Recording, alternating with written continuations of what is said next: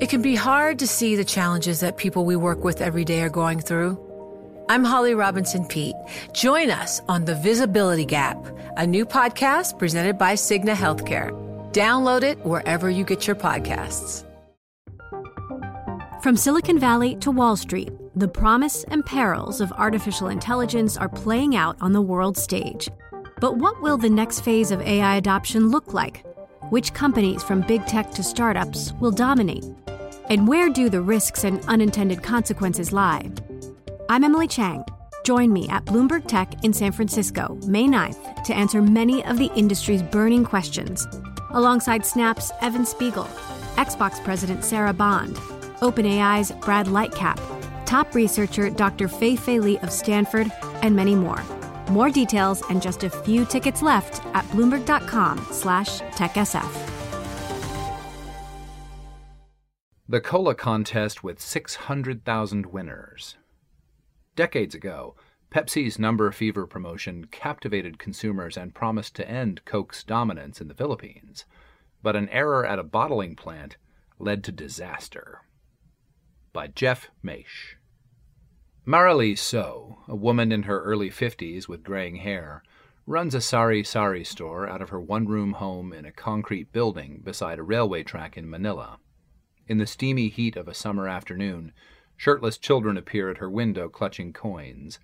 With a kind smile, she serves them warm bottles of water and Royal True, one of a few sodas she displays alongside tiny shampoo sachets and single cigarettes. There's one brand she refuses to sell. If someone asks for a Pepsi, her expression sours. For more than 28 years, she's nurtured bitter resentment against the company. I didn't have a job back then, she says, starting in on her Pepsi story. It was 6 p.m. on May 25, 1992, and So was among the 70% of Filipinos watching the Channel 2 evening news. Then 23, she was living in a wooden shack beside the tracks with 4 children under 5. Pepsi was about to announce the winning number in a promotion that had gripped the Philippines' 65 million people. Her husband, a house painter, had spent their last centavos on special Number Fever bottles of Pepsi, hoping one of the 3-digit numbers printed on the underside of the caps would match one of the winning numbers locked inside a vault. Across the Philippines' 7,641 islands, ads had promised people, you could be a millionaire. 1 million pesos, worth about $68,000 today, was the largest prize available, 611 times the country's average monthly salary at the time. The published odds of winning that amount were 28.8 million to 1, but Pepsi had already minted 18 millionaires. They appeared in its ads, real as day. One, a bus driver named Nema Balmes, became known as Mrs. Pepsi after joking that drinking cola put her husband in the mood. Number Fever was the brainchild of an executive named Pedro Vergara, a Chilean who worked for the promotions department in New York. After a successful U.S. rollout, Pepsi-Cola International Chief Executive Officer Christopher Sinclair made it part of his strategy to fight Coca-Cola abroad. Since becoming the global arm's youngest CEO at 38, Sinclair had developed a reputation as a battlefield commander. Visiting 77 countries in 6 months, he was dismayed to find the world's grocery aisles awash with Coca-Cola Red, as Fortune put it. Pepsi hired a Mexican company, DG Consultores, to bring Number Fever to Argentina, Chile, Guatemala, Mexico, and the Philippines, where it truly caught fire. Monthly sales there quickly jumped from $10 million to $14 million, and its market share from 19.4% to 24.9%. Bottling plants roared 20 hours a day, doubling their usual production. An aggressive ad campaign dominated the media, with 29 radio stations and 4 newspapers circulating the winning numbers.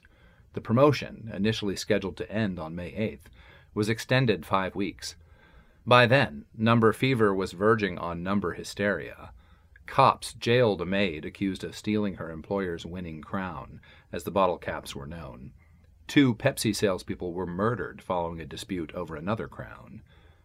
The night of May 25th, So murmured a prayer as the blue of the television shone in her children's eyes. When Pepsi announced the winning number, her husband, Isagani, rifled through their crowns and found the one, 349, 1 million pesos. Her prayer had been answered. The couple danced and laughed until the TV started to rattle and a passing freight train drowned out their shrieks of joy. 5 miles across town, Ernesto de Guzman de Lima, a tricycle taxi driver, was dashing downstairs to tell his nephew Simon Marcelo that his 349 crown had just won him 50,000 pesos. Marcelo was already celebrating. He had a 349 worth 100,000 pesos, enough to quit his job as a cocktail waiter in the city's red light district. Similar scenes were playing out across the country. A bus driver had 3 1 million peso 349s. A mother of 12 whose children went through 10 bottles of Pepsi a day had won 35 million pesos. Winners raced to the iron gates of Pepsi's bottling factory in Quezon City, just northeast of Manila, to claim their prizes. As the crowd grew, a secretary dialed the marketing director, Rosemarie Vera. "There seems to be many 349 crowns in circulation among people I know," the secretary said, according to an account in the Philippine Daily Inquirer. At 10 p.m., someone from the company telephoned the Philippine Department of Trade and Industry and said a mistake had been made. Within a year, a violent consumer uprising would be underway, with riots and grenade attacks leaving dozens injured and 5 dead. It was perhaps the deadliest marketing disaster in history, and remains one of the business world's great cautionary tales. I don't think that, from the onset, people would look at this and say people could actually die, says Lee Oster, a University of Idaho professor and the co-author of a risk management textbook that included number fever as a case study. But even then, like the nuclear power industry or aviation, people have to be on top of things and realize the catastrophic events that can happen at the end. In response to a request for comment on the events described in this story, Pepsi said it would be unable to verify them. These events took place almost 30 years ago, and none of the executives familiar with this program are at PepsiCo anymore. And given that the Philippines is just emerging from one of the world's longest COVID lockdowns, we have been unable to access stored records on this matter, the company wrote. But, it said, "We deeply regret any pain and suffering our mistake caused the people of the Philippines." America dominates many aspects of Filipino life, from the kaleidoscope of beverages at most sari-sari stores to a fondness for swing dancing and apple pie. The U.S. took control of the islands from Spain in 1898. After defeating the country's revolutionary government in a vicious 3-year war, it established military bases and colonial rule, and its influence remained long after independence in 1946. The U.S. interfered in presidential elections, tacitly supported Ferdinand Marcos during his brutal 2 decades of rule, and generally used the country as proxy turf for the Cold War. Sometimes in bizarre ways. At one point, the CIA helped suppress a communist peasant rebellion by faking vampire attacks to scare superstitious guerrillas into leaving their positions. 2 American companies also used the Philippines for a different kind of proxy war. PepsiCo and Coca-Cola duked it out there in ways that would never have been allowed in the U.S., employing espionage and other dirty tricks. At one point during the Marcos era, Pepsi executives were caught cooking the books to show higher sales than Coke, forcing a $90 million write-off. Coke kept the upper hand mainly by undercutting Pepsi's prices. By 1992, it had expanded its share of the cola market to 83%, so high that it no longer bothered to advertise. Number fever hit Coke like a sucker punch. Rodolfo Salazar, president of Pepsi-Cola Products Philippines, boasted that half the country's population was participating, making it the most successful marketing promotion in the world. As Pepsi's sales jumped, Coke executives scrambled unsuccessfully to devise their own promotional game. Even, recalls Barbara Gonzalez, Coke's former corporate communications director in the Philippines, buying a whole truck of bottles to find out what is the ratio of what we call the seeding, the winning crown to the non-winning.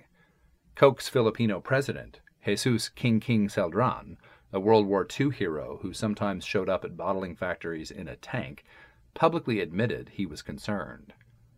There was reason to be skeptical, though, that the promotion would end as a clear win for Pepsi.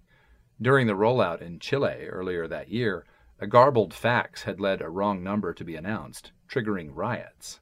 And swindlers in the Philippines were creating fake winning crowns, leading people to claim they'd been wrongly denied prizes even before the 349 error emerged. When disaster struck on May 25th, Pepsi initially tried to change the winning number. Newspapers reported the next morning that the real number was 134, only adding to the confusion. The company locked the factory gates in Quezon City, and by mid-morning, policemen and soldiers were wrestling with 349 holders who were lobbing rocks at the building. Executives inside were trying to phone headquarters in New York, but Sinclair was unreachable, schmoozing on a yacht at an annual gathering of bottlers, according to a report in Asia Week magazine. Sinclair declined to comment for this story. Protests carried on through the next night. At 3 a.m., Pepsi decided it would pay 349 holders who came forward over the following 2 weeks a goodwill gesture of 500 pesos. Executives calculated that if half the 600,000 crowns that had been minted with the number 349 were cashed in, the damage would be contained at $6 million. Among those assembled outside the factory was Vicente Del Fierro Jr., an advertising consultant and a preacher for a charismatic Catholic sect. Del Fierro had called the promotion a social disease that nurtures the gambling instinct in our children in an open letter to a newspaper. But despite his opposition, his daughter Simbel held a winning crown. He later wrote that he saw security guards tossing glass soda bottles at the crowd and that a policeman charged at him with a riot shield. He took cover at a nearby Dunkin' Donuts jammed with agitated winners. Outside, Pepsi trucks rumbled past, flanked by guards carrying automatic weapons. A manager tried to escape the factory, but protesters threw stones at him. A bomb threat would follow hours later. Del Fierro stood on a table at the donut shop and demanded quiet. Then he asked for volunteers to draw up a list of winners' names. As reporters gathered around, he announced a crusade. "It's about third world countries being exploited by multinationals," he said. Many 349 holders took up Pepsi's offer of 500 pesos for their crowns. In the first 2 days, the company paid out more than 12.5 million pesos.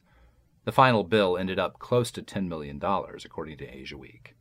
It didn't take long for Pepsi to trace the source of the error. 349, designated a non-winner in the original promotion, had been mistakenly chosen as a winner for the contest extension. The company reported that crowns from the extension had been printed with a different 7-digit security code, and that none of these would be honored. The explanation didn't appease the protesters. As Del Fierro rallied support for his campaign, which he called Coalition 349, he got an early boost from an unlikely source, Celdran, Coke's local CEO, who instructed an employee to offer Del Fierro 10,000 pesos. Startup money, according to the now former staffer, who spoke on condition of anonymity. "Can I have a megaphone?" the employee recalls Del Fierro asking when the contribution arrived. Celdran passed away in 2013. Coke didn't respond to emailed requests for comment. Coalition 349 organized rallies outside Pepsi plants, where Del Fierro would yell into his new PA system. He also started preparing a lawsuit he hoped would win class action status, promising crown holders a huge settlement. He accepted 500 pesos for legal fees from those who could afford it, and worked pro bono for those who couldn't. De Guzman de Lina, the Manila taxi driver, arrived with his nephew at Del Fierro's house one night, not long after the draw, to find 349 holders lined up around the block. Inside, Del Fierro's wife, Nori, a glamorous cookbook author, was making food for the crowd. Del Fierro said he'd take the fight all the way to New York, a city he knew mainly from Frank Sinatra songs. "We are committed to pursue this crusade until the very end," he wrote in a letter to the Manila Chronicle. "God is definitely bigger than the 50th largest corporation in the world." When the story hit international papers, Kenneth Ross, PepsiCo International's primary spokesman, portrayed the activists as opportunists. "Quick buck artists have lured thousands of unwitting Filipinos with very empty promises of a huge settlement for the payment of an upfront fee," he told the Associated Press. Groups with names such as United 349 and Solid 349 actually were charging fees, with some asking as much as 1,000 pesos for membership. Marali So and her husband signed up with a preacher, Brother Bambi Santos, who said God had called him to fight Pepsi. They agreed to pay him 30% of any future settlements and joined his rallies and protests. In the provinces, farmers were reported to be selling their cattle to afford the journey to Manila. And the chaos continued. Protesters in Quezon City burned tires. Speculators offered wads of cash for 349s in hopes of a bigger payoff later. Even police weren't immune to the frenzy.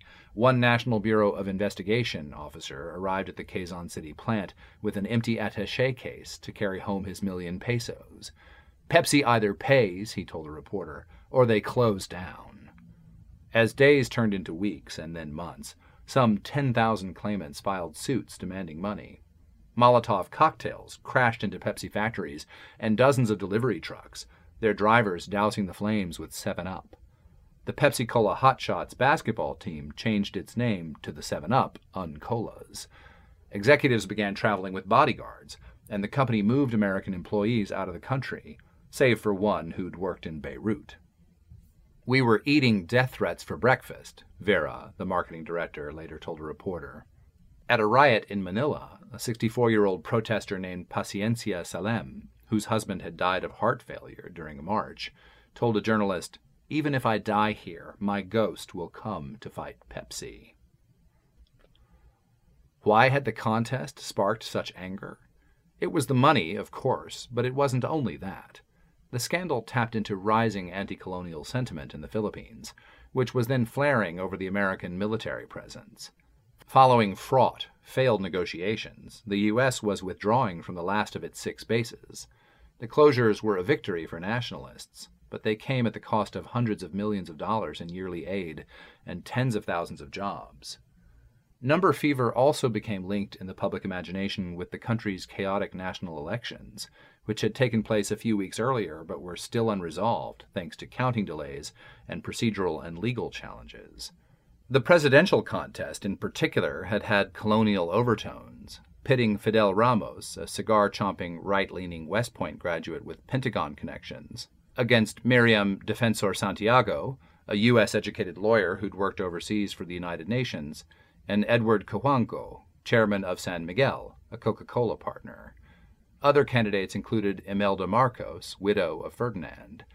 "One must wonder how many voters were drawn from the voting booth to Pepsi protests," a columnist wrote. In the end, Ramos narrowly defeated Santiago, a result marred by evidence of fraud. In January 1993, Pepsi had to pay a fine of 150,000 pesos to the Department of Trade and Industry for deviating from the promotional campaign the government had approved. "We have done everything that we think is reasonable to amicably conclude this issue," Ross told the Los Angeles Times. "At this point, we do not intend to lay out additional money." Del Fierro, meanwhile, had hired 5 employees to process new lawsuit claimants. He eventually signed up about 800 in all, and was looking for U.S. lawyers to bring the fight to New York. His daughter Simbel had taken over his advertising business. One morning in February, a schoolteacher named Aniceta Rosario made her way to a sari-sari store in Manila to buy rice. As she reached the market, a Pepsi delivery truck arrived. Someone threw a homemade bomb that bounced off the truck and detonated. The blast killed Rosario and a 5-year-old girl standing nearby. 5 others were injured. Rosario's eldest daughter, Cindy, still recalls the shock of seeing her mother's lower half covered at the funeral. "They told me her legs were shattered," she says. Rosario's widower, Raul, didn't speak for days after his wife's death. A slight man who never remarried, he tells me in a whisper that Pepsi invited him to an office where a group of men in polo shirts with corporate logos offered him 50,000 pesos, about $3,400 today, not to sue. "My wife wouldn't have died," he says, he shouted in reply. "It's because of the 349 incident, because you cheated the people." He stormed out, but not long afterward, on the advice of friends, he changed his mind and took the money. In early April, Sinclair, the Pepsi International CEO, flew to Manila for an emergency meeting with President Ramos. A Ramos aide told the Los Angeles Times that Sinclair pleaded for help, warning that the incident could scare away much-needed foreign investment. Ramos disagreed.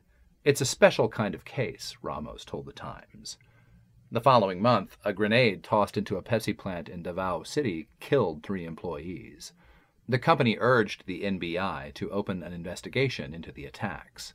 A witness to several riots, Nomer Palacios, came forward with a list of 6 leaders of anti-Pepsi coalitions who, he claimed, were masterminding the violence to force the company to pay. In late July, Del Fierro and his wife boarded a flight to New York, armed with the findings of a Philippine Senate report whose legitimacy Pepsi contested. It called the company guilty of gross negligence and misleading or deceptive advertising. As Del Fierro strode through Manhattan, he later wrote, Sinatra's New York, New York played in his head, a kind of personal battle hymn. He hired 2 American consumer lawyers to sue Pepsi for $400 million in actual damages and $1 million in moral and exemplary damages. This problem will become a serious threat to the very existence of PepsiCo, he told reporters. Massive negative public reaction will create a very deep wound, which may be very difficult to heal. Pepsi was in the midst of an annus horribilis. In the U.S., dozens of people were claiming they'd found syringes inside its cans, a tampering crisis the FBI would later expose as a hoax. Crystal Pepsi, a colorless version of the soda, was selling miserably, soon to become one of history's great product failures. And a world tour by longtime spokesman Michael Jackson was about to be derailed by accusations of child molestation, with Jackson canceling dates and saying that he'd become addicted to painkillers, first prescribed after his hair caught fire during a 1984 Pepsi commercial shoot.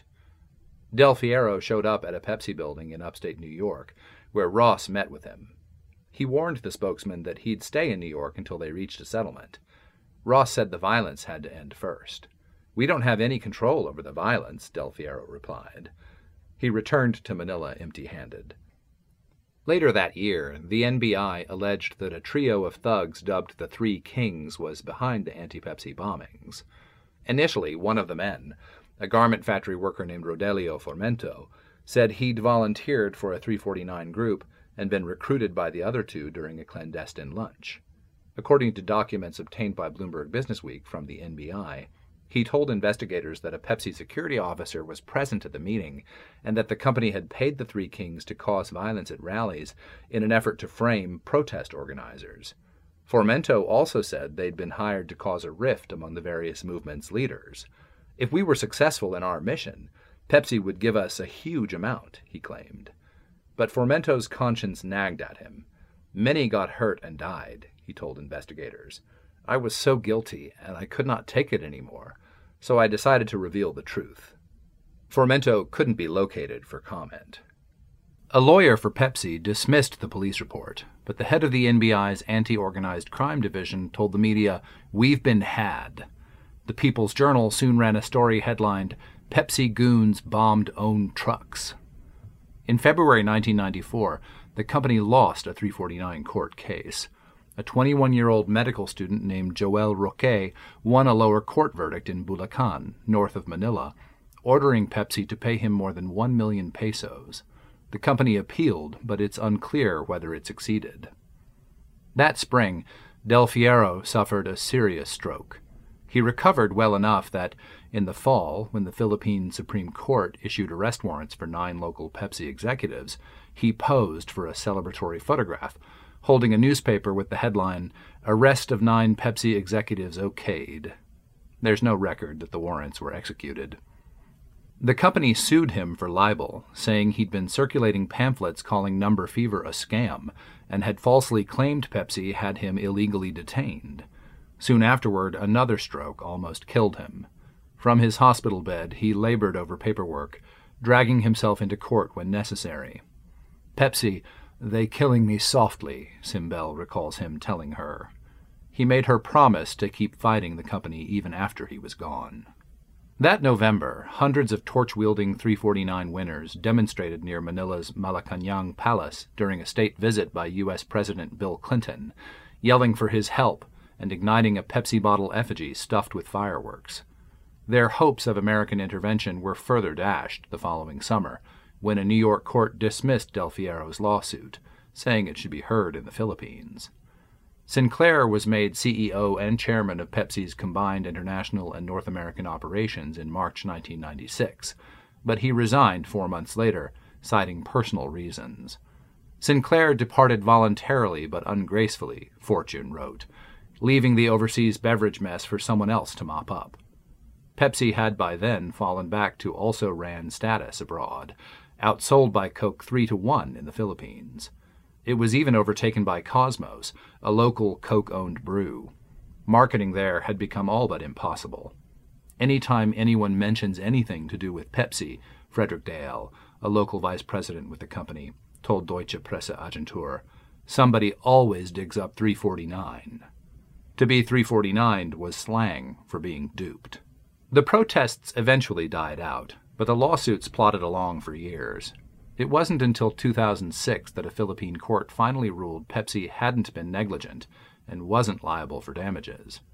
At long last, the company's nightmare was over. This was not some little incident in a far-off land that we didn't care about, says Ross, who left Pepsi in 1997. We cared deeply about what happened. We cared deeply about amicably resolving the matter to everyone's satisfaction. We certainly regretted the violence that surrounded this in Manila. Marilee So had by then moved on.